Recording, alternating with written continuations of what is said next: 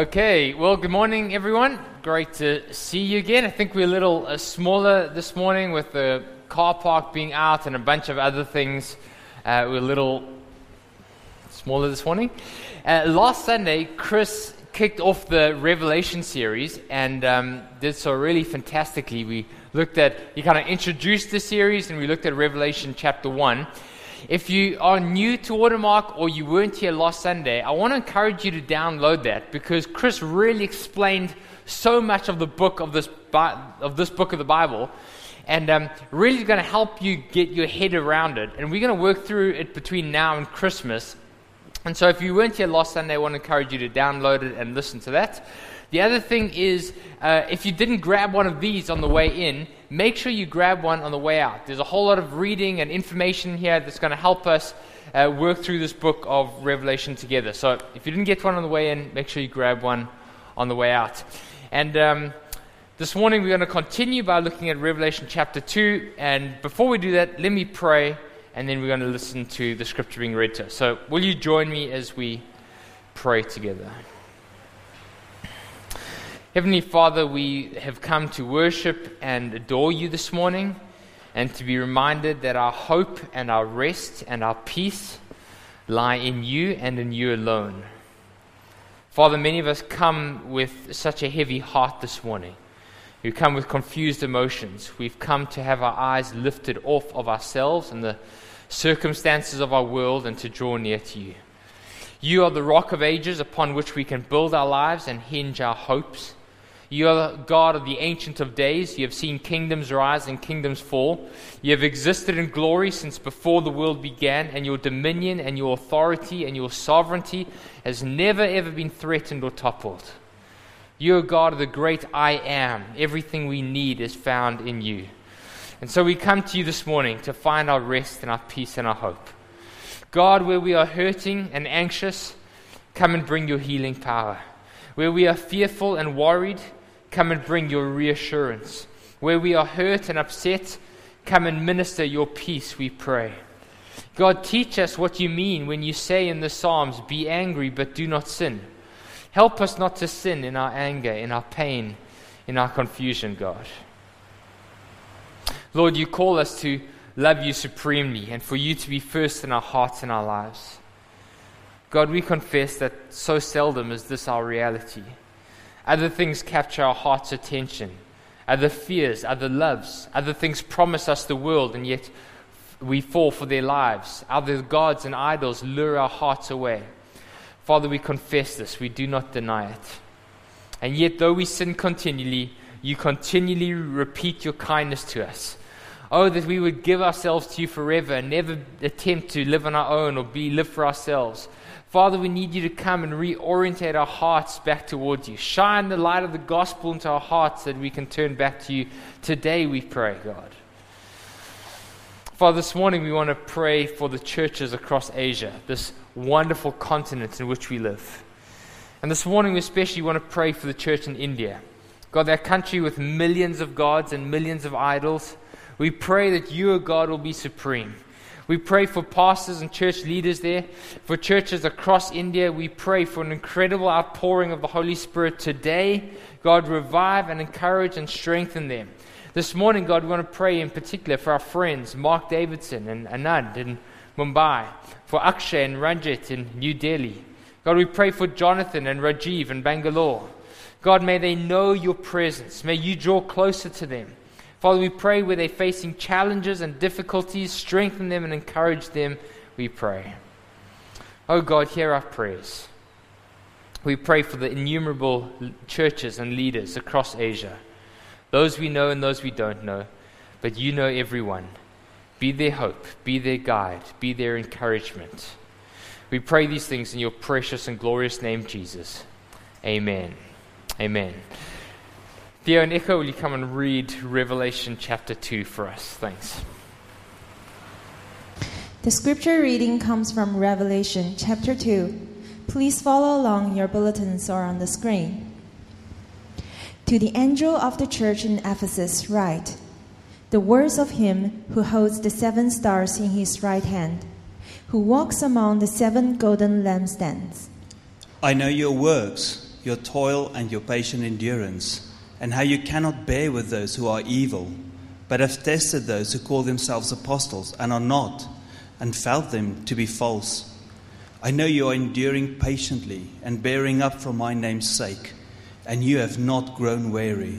But I have this against you, that you have abandoned the love you had at first. Remember, therefore, from where you have fallen, repent, and do the works you did at first. If not, I will come to you and remove your lampstand from its place, unless you repent. Yet this you have, you hate the works of the Nicolaitans, which I also hate. He who has an ear, let him hear what the Spirit says to the churches. To the one who conquers, I will grant to eat of the tree of life, which is in the paradise of God.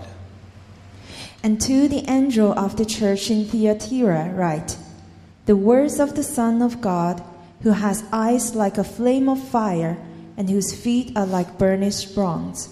I know your works, your love and faith and service and patient endurance, and that your latter works exceed the first. But I have this against you, that you tolerate that woman Jezebel, who calls herself a prophetess, and is teaching and seducing my servants to practice sexual immorality, and to eat food sacrificed to idols. I gave her time to repent, but she refuses to repent of her sexual immorality. Behold, I will throw her onto a sickbed. And those who commit adultery with her I will throw into great tribulation, unless they repent of their works. And I will strike her children dead. And all the churches will know that I am he who searches mind and heart, and I will give to each of you according to your works. But to the rest of you in Thyatira, who do not hold this teaching, who have not learned what some call the deep things of Satan, to you I say, I do not lay on you any other burden. Only hold fast what you have until I come. The one who conquers and who keeps my works until the end, to him I will give authority over the nations, and he will rule them with a rod of iron, as when earthen pots are broken in pieces, even as I myself have received authority from my Father. And I will give him the morning star. He who has an ear, let him hear what the Spirit says to the churches. This is the word of God. Great, thanks Echo and Theo. Okay, so we are in the book of Revelation, as you would have heard many times by now. And it is a book that's written by the last apostle, John. And he is on the island of Patmos. He's there because of his witness of Jesus. He's there in exile. And while he's there, God gives him this revelation, and he writes it down for these various churches. And this revelation, the Greek word is apocalypse. And sometimes when we think of apocalypse, as Chris said last week, we can think of fire and doomsday and comets hitting the earth and that kind of stuff. Actually, the word apocalypse just simply means a revelation. And the reason God gives John this revelation is because he wants to show him what's happening in the spiritual realm. It's like peeling back the curtain and revealing what's behind there or what's obscure. And the reason for this is that God is showing John and us that so much of our lives is lived merely in response to what we can see. We think just purely in a physical world, and God wants to reveal to us that there's so much more than what meets the eye. There's a whole spiritual realm going on around us. And it's kind of like if you're watching a movie or a series or something, and let's say there's a villain, okay? And his name happens to be Dan. And this villain, you see, he has a conversation with his partner in crime called Justin. And these two are plotting some case. And then this good-looking villain called Dan goes up to somebody innocent and starts sweet-talking them and having a conversation, getting them to try and give them access to government archives or some $1 million deal or whatever it is. What's happened is when you see that scene, the innocent person Simon, all they know what's going on is this nice-looking person called Dan has come and spoken to them and is trying to sweet-talk them. But because you've seen the preceding scene, you've seen what's happened, you're thinking, no, don't give them the access codes. Don't take that drink. Don't tell them that piece of information. Why? Because what's been revealed to you is the real plot that's going on behind the scenes. On the surface, it just looks like these two people having a conversation. But there's a whole nother plot that's going on behind. That's what God is doing. He's saying, John, churches, Christians, Watermark, I want to reveal to you, to show you what's going on in the spiritual realm. And so the book of Revelation that's what much of it's about. As Chris said, it's also a prophecy. We see this in chapter 1, verse 3, where he says, blessed is the one who reads this prophecy. Now, in the Bible, prophecy is very seldom about foretelling the future. Sometimes we think prophets are those that can see into the future and then tell us what's going to happen. Actually, in the Bible, prophecy is always a word from God that demands a response. Thus saith the Lord. What are you going to do with this? And sometimes when when a prophet speaks, he'll say, this is what God says, and if you don't respond, then this will happen. But actually, when God brings a word via a prophecy or his prophet, it should arrest us. It should make us sit up and think, wow, okay, what am I going to do with that? How am I going to respond? And that's really important, because as we go through the book of Revelation, it's easy to be caught up with all this imagery. There's the beast and the dragon and this Babylon and this prostitute, and we can get caught up with all the imagery and try and understand it. But actually, this book is meant to arrest us. It's meant to make us sit up and say, okay, God, you're speaking. How am I going to respond to your word? And then thirdly, the book is not only a revelation, it's not only a prophecy, it's also a letter. And that brings us to our passage of Scripture today. Because what we see in chapter 2 and chapter 3 is that John writes the book of Revelation to 7 very specific individual real-life churches that are facing real-life challenges in modern-day Turkey, the ancient world of Asia Minor. And these churches the letter isn't just theoretical, it isn't just an analogy or a parable that Jesus tells. These are real letters written to real churches facing real challenges. I think we've got a map up on the screen. But what's interesting is that sometimes we can think that these are 7 letters written to 7 churches. Like the postman comes with his stack of letters and says, there you go Ephesus, there you go Thyatira, there you go Pergamum, and Laodicea at the back, there's even a letter for you. But actually what's happening is it's one letter, it's one book that is written, and it first gets delivered to the church in Ephesus, and they read the section to them, and then they read the section to the next church, and then they read the section to the church in Pergamum and Thyatira, etc., etc. And then they go and they read the rest of the book of Revelation, and when they finish with the whole thing and they understand it, they then send it on to the next church. And then Smyrna gets it, and they read from the beginning, and they read the letter to Ephesus and the letter to Smyrna, and etc., the whole thing. And then they take the entire Revelation and they pass it on to the next church. So they didn't just each get their own individual envelopes with kind of like a postscript at the end. The entire book of Revelation is delivered to each one of the 7 churches.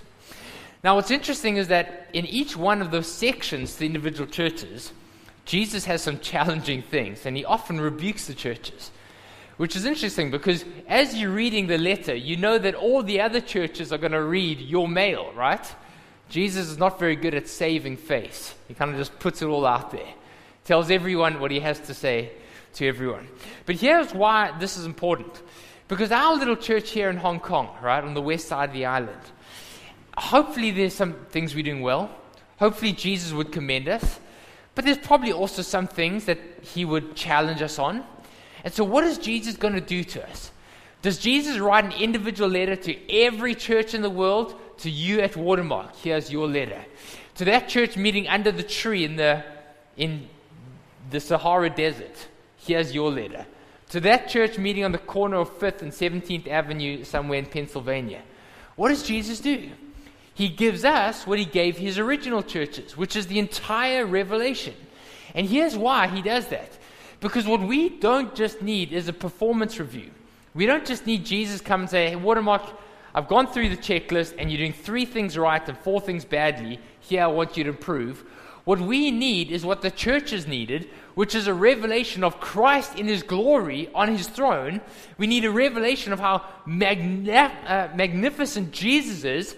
We also need a revelation of how Satan is going to try and attack the churches and all the ways that he does that through false teaching and this and that. But we also need a revelation of how Jesus wins in the end and how ultimately Satan is crushed and Jesus is victorious. Does that make sense? And so what we need is not just a performance review. We need the book of Revelation.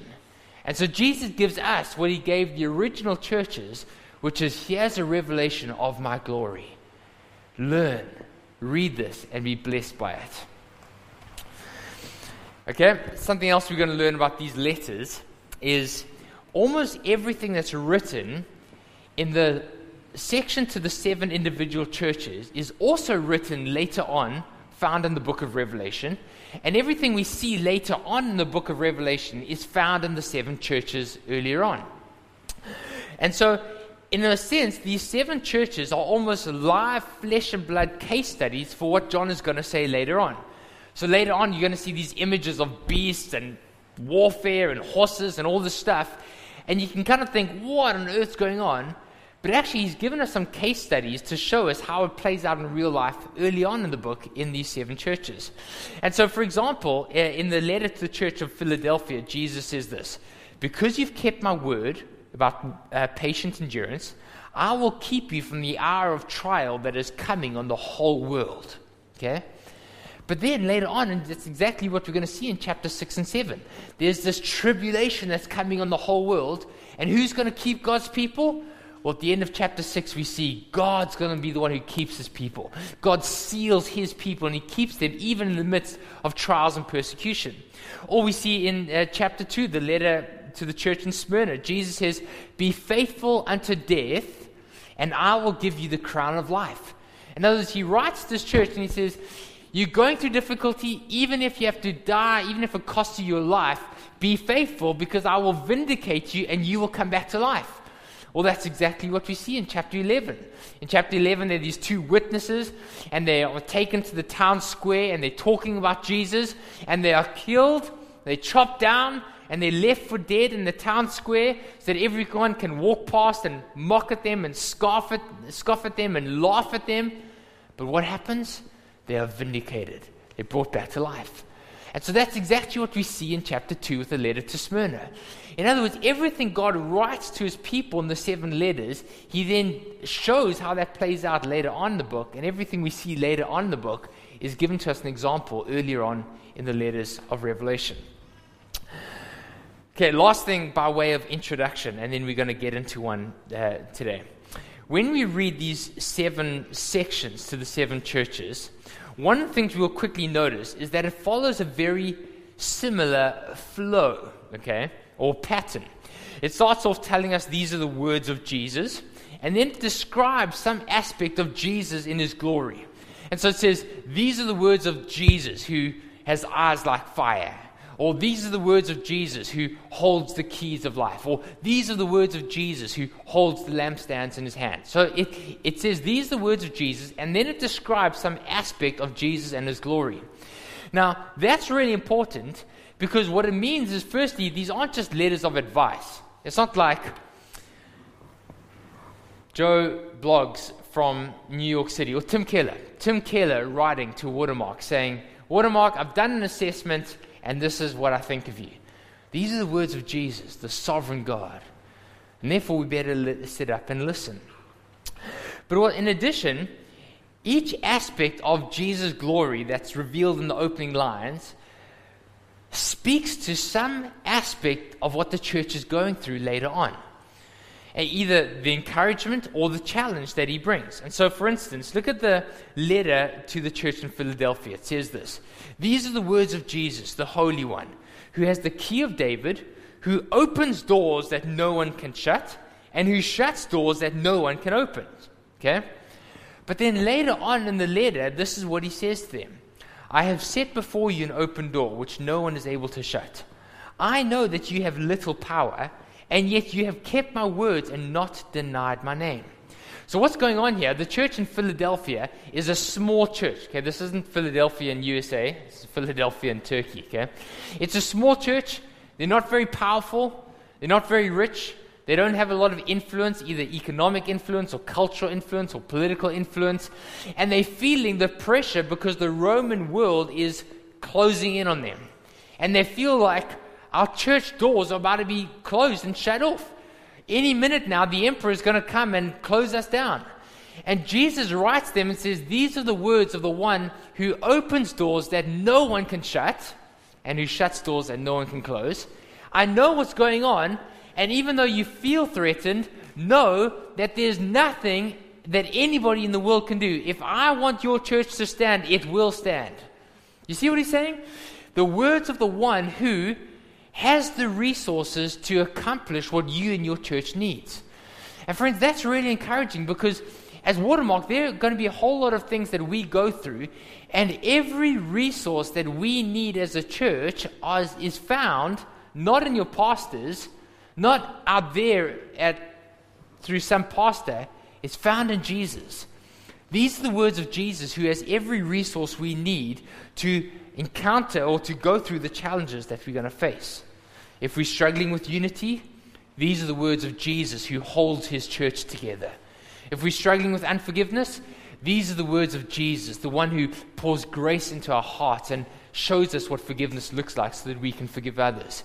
If we're struggling with feeling unloved or unloving to those around us, these are the words of the one who loved us with an everlasting love, who pours his love into our hearts that we can make known his love to those around us. Does that make sense? Should I explain that all again? Okay, great. Thank you, Simon. Okay, so first thing is, these are the words of Jesus who, ... Second thing is then, Jesus says, I know what's going on in your church. And this is so encouraging. I know every challenge you're facing. I know what's going on. I know how you've endured. I know how you've put up with difficulty. I know how you're facing persecution. I know what's going on. But it's also a warning, because he knows everything that's going on, and he also knows where we compromise. Jesus says, I know what's going on in your church. And often there's a commendation there, an encouragement. And then he says, thirdly, but this is what I have against you. There's an admonition or a correction, a rebuke. Watermark, I'm so encouraged by this is what's going on in your church, says Jesus. But there's this thing that I want you to be aware of. Don't forget about this. And then fourth thing Jesus says is he says, he who has ears, I want you to hear. In other words, don't just think, that's interesting, I'm sure the elders will think about this. Listen up. What is Jesus saying to us as a church? And then the fifth thing is he always promises some gift of grace. He says, to those who endure, I promise you this. I will give you this. I will stand with you in this way. And so that's how the letters unfold. Okay, now with that introduction, today we're going to dive into primarily the letter to the church in Ephesus, and we'll reference a little bit the second one that Theo and Echo read to us, the church of Thyatira. And so look at Revelation chapter 2, verse 1 with me. Let's work through this passage together. If you've got your Bible, open up and let's work through it. Jesus says this, to the angel of the church in Ephesus, write these words. These are the words of him who holds the 7 stars in his right hand and who walks amongst the 7 golden lampstands. Now remember from last week, what does that mean? Okay, Jesus says, I hold the stars in my hand. The stars are the angels, those that are kind of looking after the church, and the church is the lampstand. Now, in other words, Jesus says, I'm holding you. Church in Ephesus, you're going through challenges, you're facing persecution, the Roman Empire is squeezing in on you. Your future is not in the hands of your pastor, it's not in the hands of the Roman Emperor, Domitian, it's not in the hands of any political leader or the economy. Your church is in my hands. I've got you. Friends, we as a church are going to face some challenges. There are going to be things that are awkward or difficult that come our way, no doubt. Jesus says this church is in his hands. The words of him who holds the church in his hands. That's encouragement, but as we said just now, it's also a warning. Because when Jesus talks about a lampstand, he's not talking about an IKEA lampstand, okay? You pull the little chain and then it goes off, and you pull it again and it goes on. What's he talking about? He's talking about one of those Jewish lampstands that's got the stand in the middle and then the 7 branches that come out of it. Eric, I don't know what we call it. What do we call it? Menorah, is that right? Okay, thank you. It's called a menorah. Okay, so it's got the lampstand's got the 7 branches that come out of it, and on top of each branch is a candle. And so when Jesus says, I'm holding the lampstand, I'm walking amongst you, it also means he has the authority to blow out the candle. He's the one that's holding it, but he also has the authority to snuff it out. Jesus is, to the church in Ephesus, the one who's holding the stars and the lampstands. Look at verse 2. I know your works, your toil, your patient endurance, and how you cannot bear with those that are evil, but have tested those who call themselves apostles and are not, and you found them to be false. I know you are enduring patiently and bearing up for my name's sake, and you have not grown weary. So what's Jesus commending here? What's his encouragement to them? He says, I know your righteous deeds. I know you're swimming upstream against the tide of your culture. And I know that you love my word and you've taken my word seriously. You see, what's happening in Ephesus is there are 2 great cultural pressures, or 2 other things that were distracting the Christians. The first is Ephesus housed the temple of Artemis, okay? And the temple of Artemis was one of the 7 wonders of the ancient world. And Artemis was worshipped everywhere in Ephesus. It was the icon of Ephesus. People would come from far and wide to worship the goddess of Artemis. And Artemis was the goddess of life and fertility. So if you are struggling to have kids, your family would say, go and pay homage to the goddess of Artemis. Go to the temple and burn some incense. She will look after you. And so Artemis is everywhere in Ephesus. And remember in Acts chapter 20, I think it is, 21, the city of Ephesus is unhappy with the Christians because they say, now Artemis is not going to be worshipped. And they drive them out of the city. And so the Christians, those facing persecution, are persecuted because their family members would tell them, it's okay to follow Jesus. Just don't forget to every now and then pay homage to Artemis. But the other great thing in Ephesus, or the other terrible thing, challenge, is that Ephesus was the primary city of imperial cult worship. And so the Emperor Domitian came to Ephesus, and they set up the first temple and the first shrine to the emperor. And so at the Agora, which is the marketplace where you do business and networking and you meet people and you do your weekly grocery shopping, as you walk into the Agora, you have to take a pinch of incense, throw it at the feet of the shrine to the Emperor Domitian, and pay homage to him. And so for the Christians who go to the Agora to also do business and meet people and network and do their shopping, what are they going to do? And maybe they're in their company, they all go after work for drinks down at the Agora, and there's only one person that follows Jesus. What's he going to do? Sorry, am I making a noise here? What's he going to do? And so the Christians are constantly faced with this pressure. And so Jesus here commends them. He says, you've stayed faithful. You focused on Jesus. It's required serious work, serious endurance. Jesus says, I've seen it. I know your works. I know your toil. I know your patient endurance. But now look at what he says. He says, I know you cannot bear with those who are evil. Now, who's he talking about when he says you cannot bear with those who are evil?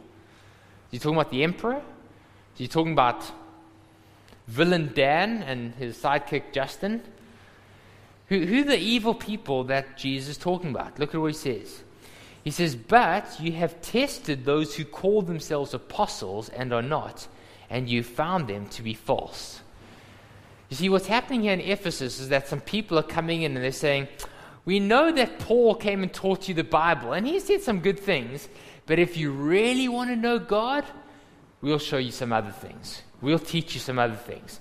And they're coming in with all sorts of false teaching. Or they're coming in saying, do you think the Bible says that? Yeah, Jesus is good, but he's not God, you know.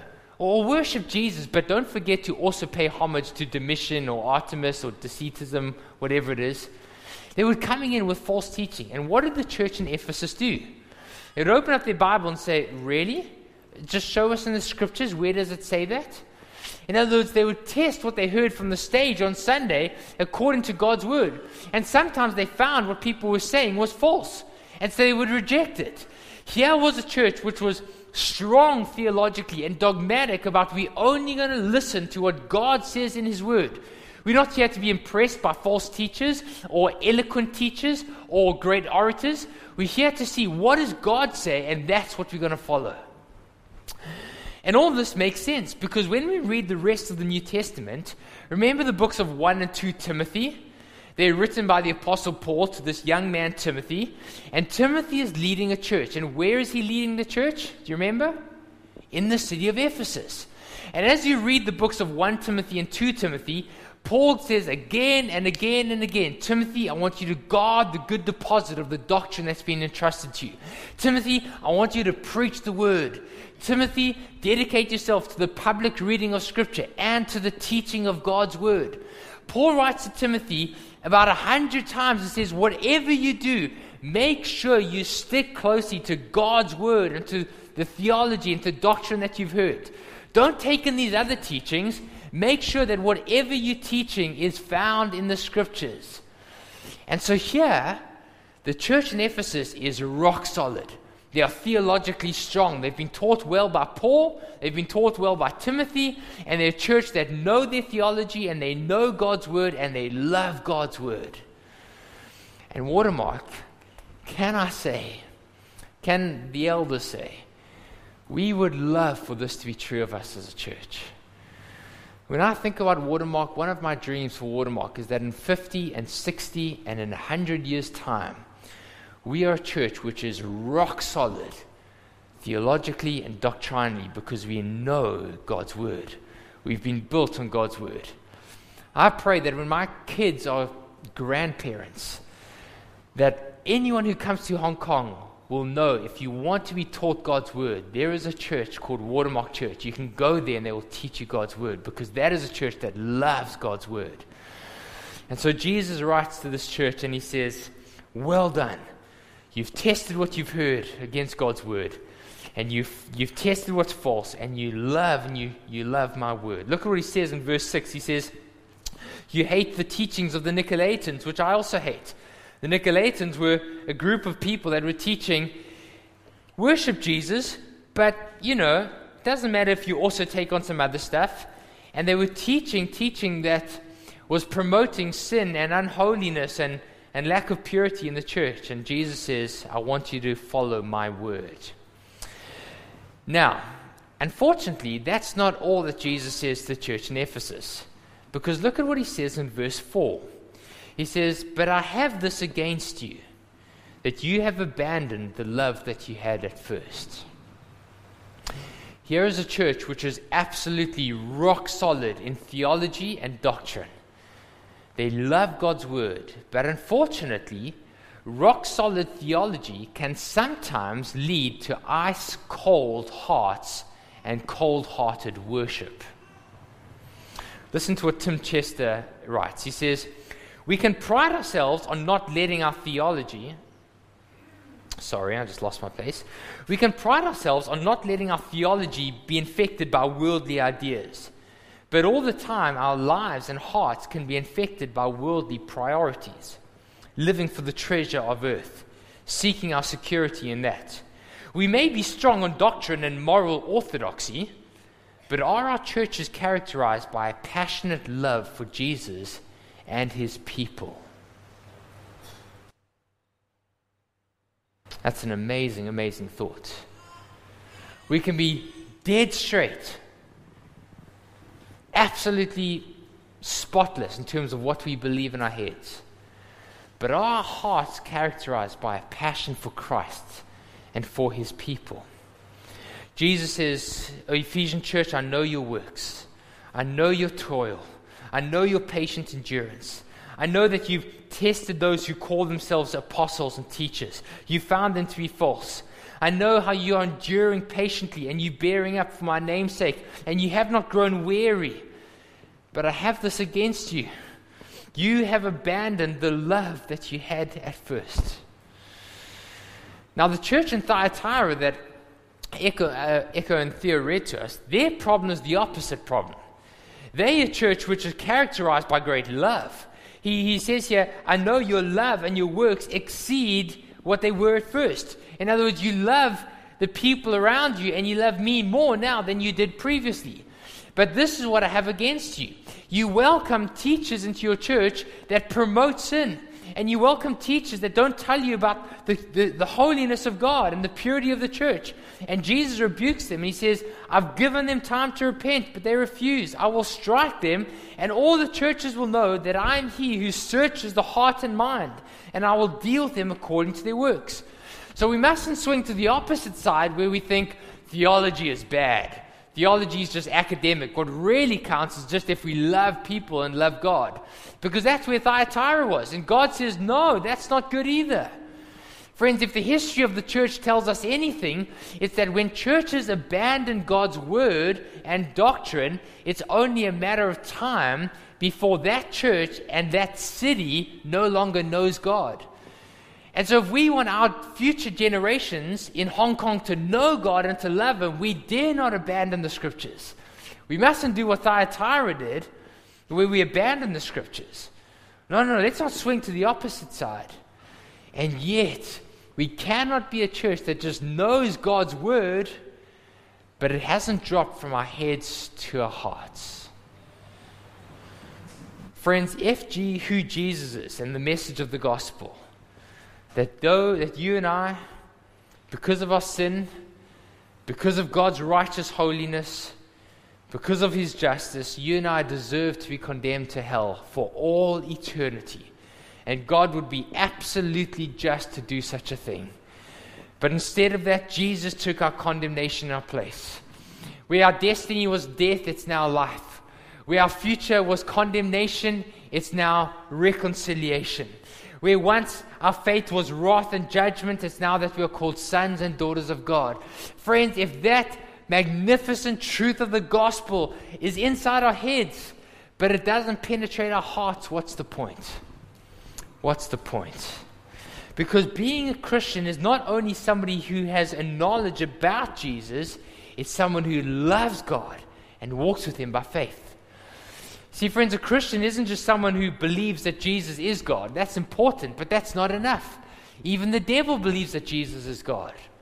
A Christian is not just someone who believes that the Bible is true. You do need to do that, but that's not enough.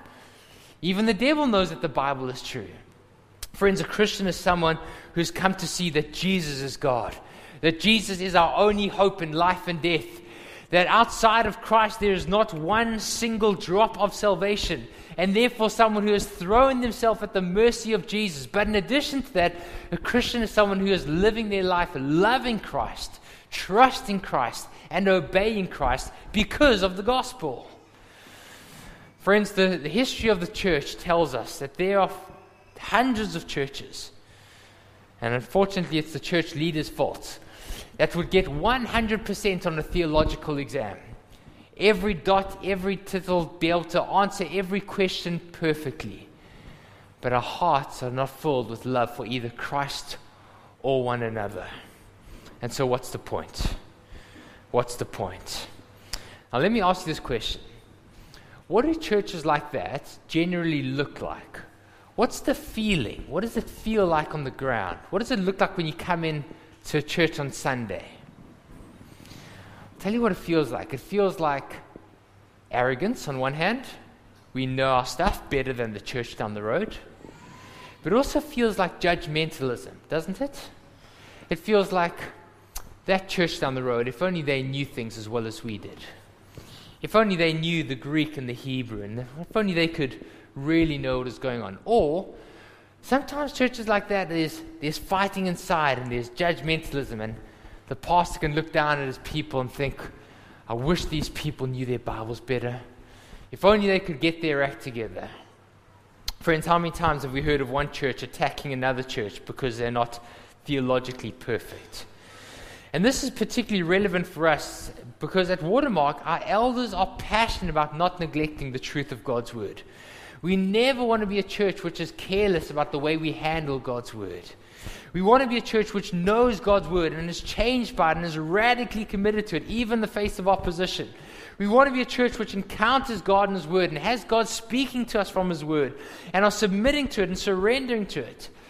But friends, if we are absolutely doctrinally precise and theologically as straight as an arrow, but our hearts are not moved by love for Christ, it's all in vain. And so remember how Jesus comes to the religious leaders one day and He says, you search the scriptures because you think that in them you will find eternal life. And don't you realize that they bear witness about me? The scriptures are there to bring you to me, says Jesus, to show you the wonder of Christ and who He is. I've got a hero called Ray Ortland, and he's becoming a hero of mine. He's just handed over his church, actually, in America. And he wrote a book many years ago. The book is called The 3 Priorities for a Strong Church. Now, when I see a book like that, I want to read it, right? Because I want Watermark to be a strong church. The 3 priorities for a strong church. What do you think those priorities are? He says, number 1, you love Christ. Number 2, you love one another. Number 3, you love the world out there that is dying because they do not know Christ. Friends, more important than getting every perfect thing right and understanding every verse perfectly, are we a church that loves Christ, that loves one another, and loves the city in which we live and is dying because it does not know Jesus? Tim Keller says, God doesn't just want us to know and obey Him as a citizen obeys a king, or merely follow Him as sheep follow a shepherd. He wants us to know Him and love Him as a wife loves her husband. You see, friends, to be a Christian is not just to have knowledge about Jesus. It's to love Him and to walk with Him by faith. And that's what Jesus is calling this Ephesian church to. In the midst of all the imperial cults, in the midst of the persecution, in the midst of the challenges that they're facing, He says, will you love me? Will you trust me? Will you obey me? Domitian the emperor would say, Caesar is Lord. The Christians weren't just to know academically that Jesus was Lord, but to love Him as Lord. And still, friends, today in our world, the devil will come to us and say, Watermark, you can love Jesus, just also love money as well. You can love Jesus, just love this as well. You can love Jesus, just love this as well. The devil would come to us and say that we are mature Christians if our theology is all straight, even if we're seduced by other loves. Do we love Christ? Do we love one another? Do we love the city in which we live? Now, as we come towards the end, look at what Jesus says in verse 5. Jesus says this. He says, remember therefore from where you have fallen. Repent and do the works that you did at first. If not, I will come to you and remove your lampstand from its place, unless you repent. Now remember what we said earlier. Jesus, when He's talking about a lampstand, is not talking about an IKEA lampstand. He's talking about this Jewish menorah, right? And there's candles on top. But in the ancient world, the candles didn't rely on wax. They were full of oil. And so the oil would burn and keep the candle going. And if you wanted the candle to keep on going, you had to top up the oil. Remember, Jesus tells a parable about some people that didn't bring enough oil, and so their lamps go out because they weren't prepared. They weren't ready. Well, in the Bible, oil is almost always a symbol of the Holy Spirit. So what's Jesus saying here? Jesus is saying that when He says, I'll remove your lampstand, He's talking about closing down the church. But how's He going to do it? He's not going to do it by just magically closing down their meetings. Jesus is not going to close down the church by sending a meteor to, smash our building or something. How does Jesus close down churches? How does He snuff out the lampstand? He removes the oil. He takes the Holy Spirit from the church, and so that we just go through the motions until eventually we die out. Friends, the scary thing is that you don't even realize it's happened until years down the road, there's no more life left in the church. Friends, all around the world, there are hundreds of churches, thousands of churches, which gather each week in church buildings. and they sing some songs and they listen to a message, but the Holy Spirit is not there. There is no life there. There is no light there. And there is no church there. And Christ is not there because they have long since forgotten their first love. Their first love. And so the question is, what do we do about this? Well, Jesus says something very interesting. Look at verse 5. He actually says it twice. He calls this church, which is a pillar of theological and doctrinal strength, he calls them to repent. Look at how he says it. Remember, therefore, from where you have fallen, repent and do the works that you did at first. If not, I will come to you and remove your lampstand from its place, unless you repent. Jesus calls us to repent of our lovelessness. Now that's interesting because we typically think that we think of love as an emotion that you feel. You either love something or you don't. Love is like a ditch. You fall into it and you fall out of it, right? Not really. But that's how we typically think of love. If I love something, great. If I don't, there's not much I can do about it. It's just a feeling. It's an emotion. But actually, Jesus says, I want you to repent of your lovelessness. How do you repent of losing and abandoning our first love? Well, sorry, I'm making a noise of this thing. I don't know what I'm doing wrong. Anyway, we're almost done. Let me tell you a story. Sorry. About a year and a half ago, Claire and I were going for a walk up the peak. And we're going for a walk on the ring road. And Claire says to me, how's our marriage doing? Now, I think you know what's happening, right? When Claire asks that question, she's not asking because she doesn't know. She does know what's going on. It's a kind of way of saying, our marriage sucks at the moment, doesn't it? Right? And so I know that Claire was saying that for two reasons. One, because after being married for 10 years, I know what she means when she says, how's our marriage doing? But secondly, because I knew how our marriage was doing, and it wasn't at its best. It wasn't sweet. It wasn't full of life and joy. It felt like hard work. And so we'd both noticed this, and so we go for this walk, and Claire brings it up. Which, can I be honest, wasn't easy. We talked through it. It wasn't an easy conversation, but it was a good conversation. And so one of the things Claire says to me in that conversation is she says, Kevin, I see the way that you're serving around the house. I see the way that you wash the dishes. I see the way that you try and come home and have dinner with the kids. I see the way that you're helping and you're serving. And I'm grateful for all those things.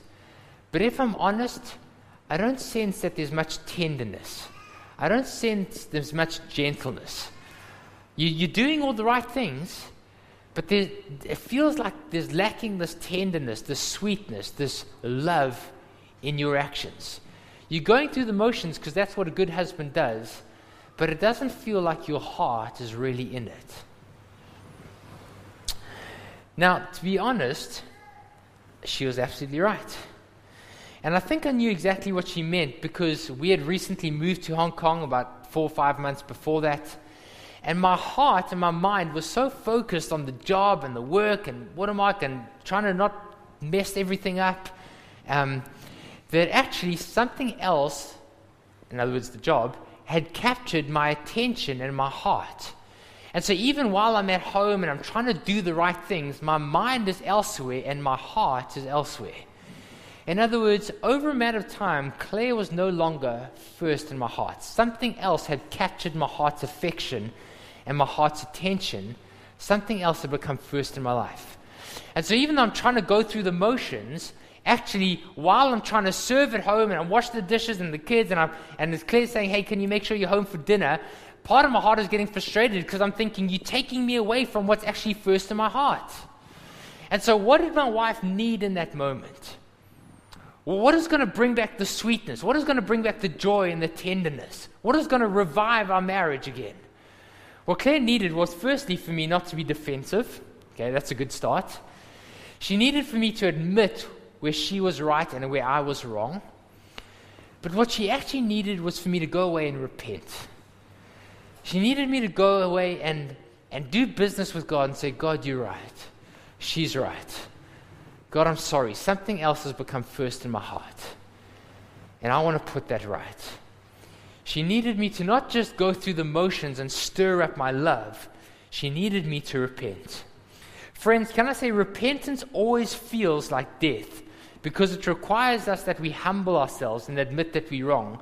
But repentance always, always leads to life. And Jesus calls the Ephesian church, and he calls us today to put right our lovelessness, not by just stirring up our emotions, not by doubling down and working twice as hard, not by being twice as dedicated, but by repenting, by coming to him and saying, Christ, something else has captured my heart's attention. Something else is first and foremost in my heart. Something else has come before you. By coming to him and returning to him and making him first in our lives again. And so how do we do that? How do we turn to Christ in faith and repentance? In one of his final letters in the New Testament, the Apostle John writes, and he says this is how we know what love is. Not that we loved God, but that he loved us. And he sent his Son to be an atoning sacrifice. Indeed, we love because he first loved us. Friends, when we had done nothing right, when all we had done to God is scorned him and mocked at him and laughed at him and rejected him, Jesus came to us in profound love. For God so loved the world, you and I, that he gave his only begotten Son, that we can be welcomed in back to his family as children again, that he might pour his love into our hearts and bring us back to him together. Jesus comes to us and says, friends, turn away from the things that have captured your heart's attention. I have this, and this is what I'm calling you to. Return to your first love. Return to your first love. Come and love me again. Repent. Come to me again.